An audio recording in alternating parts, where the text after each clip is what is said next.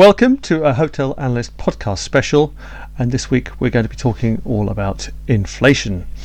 The reason is we've come to hear the hotel chief executives in their quarterly results talking about mitigating the cost of inflation. Well, we've got someone sat with us this week who's going to tell us all about it in much more detail, because he's up to his elbows in inflationary cost pressures, and I'll let him introduce himself. Thanks, Chris. Yeah, I'm Andrew Parsons from Pelican Procurement Services.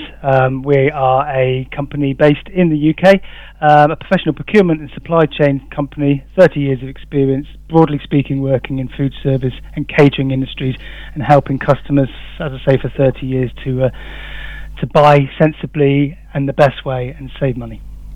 And also on the call, we've got Andrew Sangster, the editorial director of Hotel Analyst, asking a few insightful questions. Off you go, Andrew.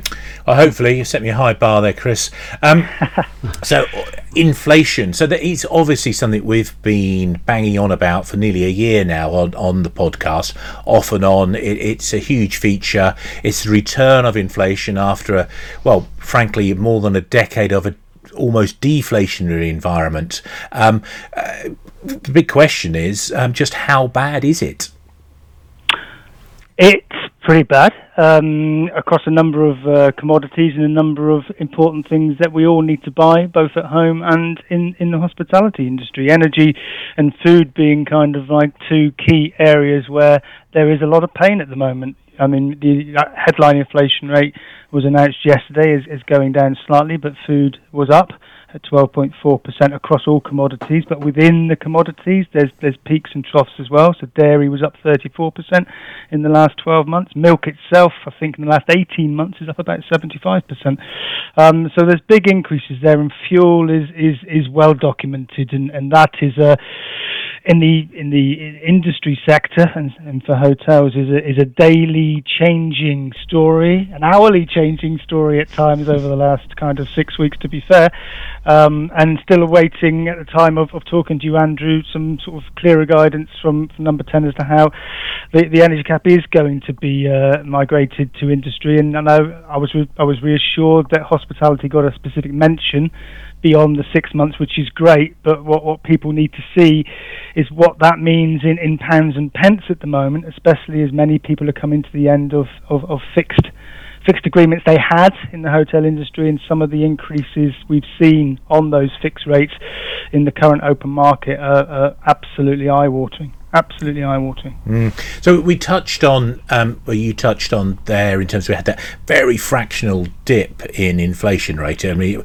it went below double digits, but by the closest possible margin at 9.9%, having been just into double digits the previous month. But as you're saying, in what we're seeing in terms of those gas and electric prices, and there's a distinction here. Ironically, one of the reasons inflation rate went down a little bit was the cost of oil went down a bit, but that is certainly not feeding through in terms of the energy prices, in terms of what's being put into hotels.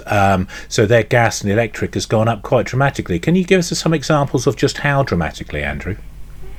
Well, there's one fresh off the press, if you like. It was a hotel we were talking to only a matter of 10, 12 days ago. We're coming to the end of a fixed term. It was a reasonable fixed term for them.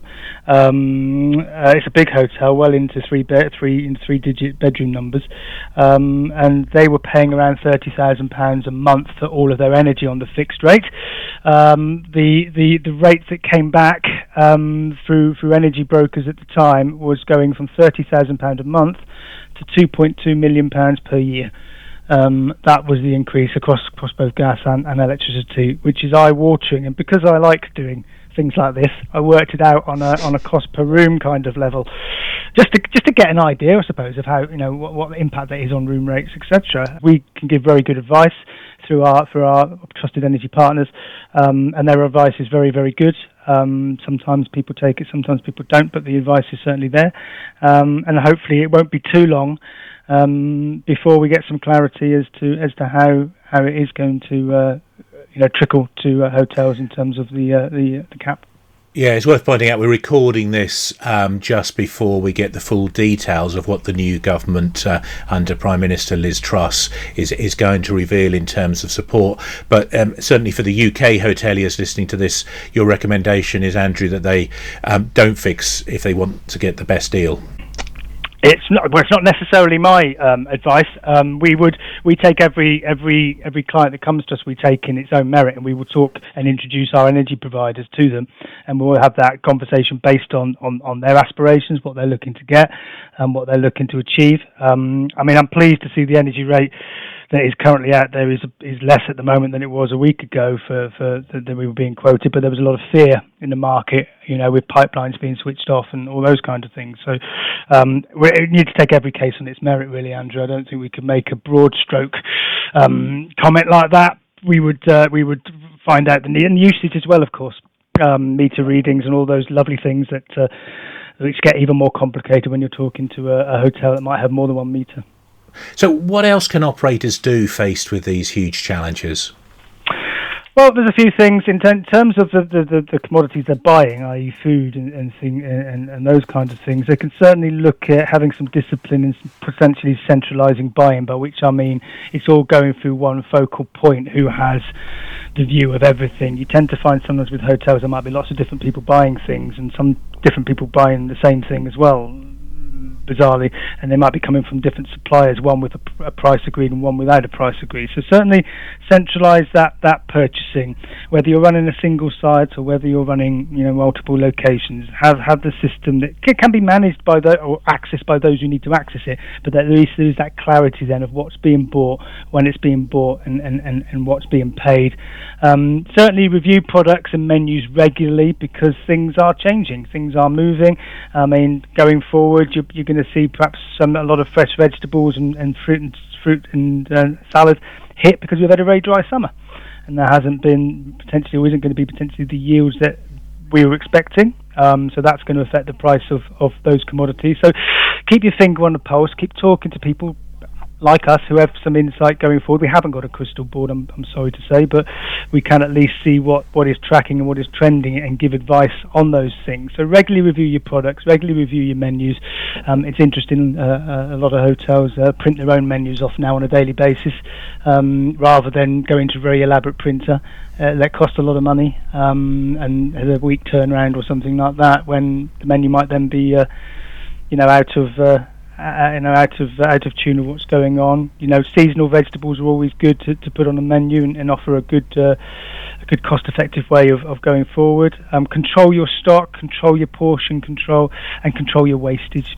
I've got a lot of examples of where I've seen wastage, breakfast buffets and places like that potentially have been wasting food. So just watch that wastage. Conduct an energy review, of course, as you would in your own house. So there's companies out there, certainly some we can introduce you to, who can come and do a survey for you, have a look around, see where potentially there is some saving to be made on the energy that you're using, and check your pricing. So if you've agreed a price of a commodity that you're buying, check when it comes in that you have paid that price. Now there's systems out there that can do that for you. We have one within Pelican Pi, which we manage and created ourselves, but that can validate your price for you. That can produce a food flash for you, which I'd also highly recommend where you're serving food, which for those who may not be aware is a daily kind of tally, if you like, of what you've had delivered, what you've sold, and gives you a theoretical food cost on a daily basis, and that is really useful to spot trends going forward. And then you can then jump in and do something about it if something is going awry, rather than wait to the end of the month or the end of a quarter, realise you haven't made your margin and it's because your salmon shot up in price or something and you didn't notice. So tips like that can help. We know we're not going to be able to mitigate the climate issues that are causing the prices to go up, and we can't obviously mitigate what's going on, obviously in Russia and Ukraine, which has affected a lot of commodities as well. There's not a lot any of us can do about that, but we can do on our own premises. We can monitor what we're doing and take the relevant actions.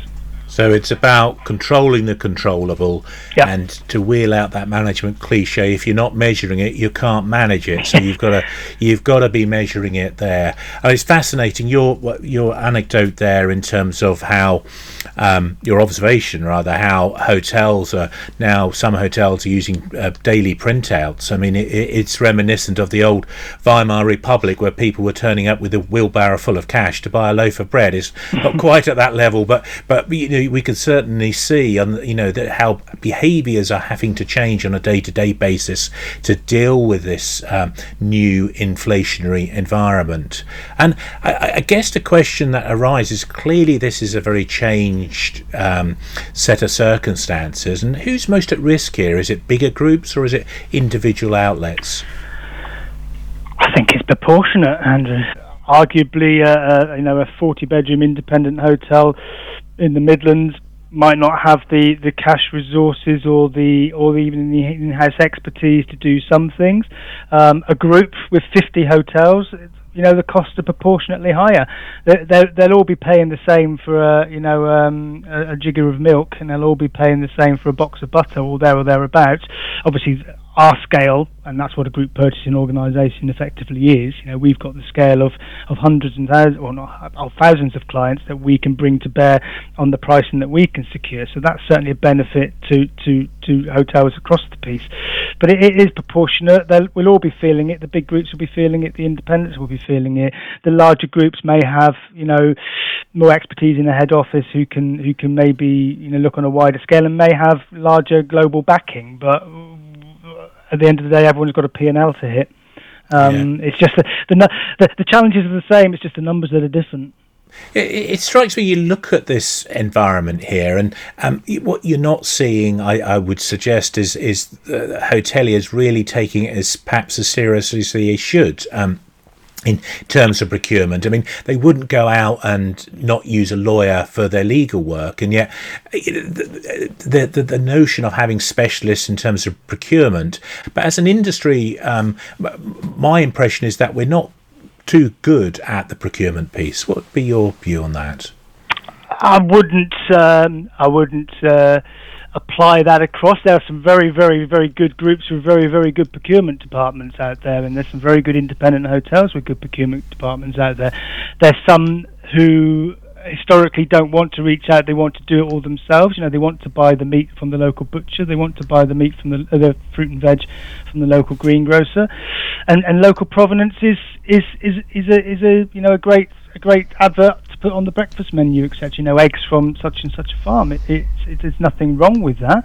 There's some commodities that are uniform, of course.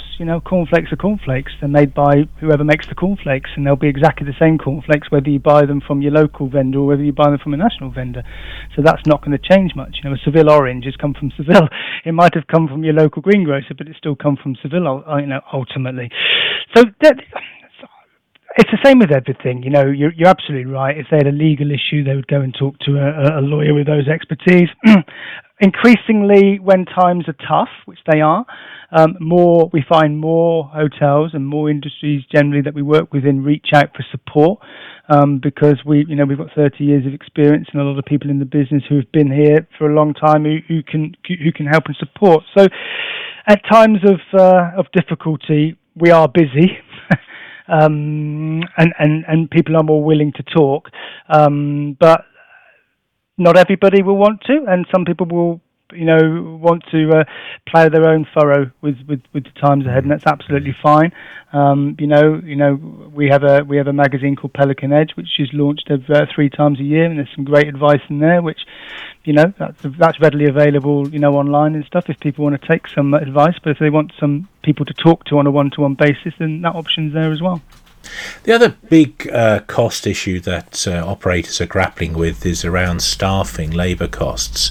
Is this an area you can help with? Not directly, but indirectly, I guess we can. I know we can. Look, inflation and interest rate rises and all those things are going to affect pay demands, and that'll mean that everyone's paying their staff more money to keep them. There is a shortage in the hospitality industry. We know that for various reasons, not just linked to this. And in fact, even pre-COVID, actually, there was a lot of kitchen brigade that didn't have a full complement at that point. So it's that particularly isn't a new, although I think it's accentuated now. What we can do, I guess, is you mentioned it earlier, control the controllables. So in other words, we can take on board for our clients the things that can be labour intensive for them to do, like checking invoices and paying invoices and placing orders and finding suppliers and checking pricing and all those kind of things, which does free hotel operators up to sweat the bigger stuff, in terms of staff shortages and so on and so forth. And the systems that people like us, that we certainly have as well, can help free up time as well, because they can automate and process a lot of the things that is quite a long manual task. So from that point of view, yes, we can help.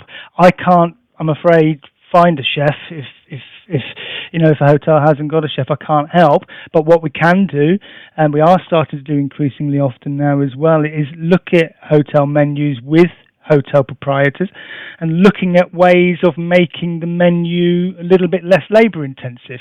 Low labour menus aren't a new thing, but they're becoming more and more prevalent, by which I mean pre-diced vegetables. You can buy pre-diced vegetables. They might cost a little bit more, but do they cost as much as the time they are saving a chef to chop up?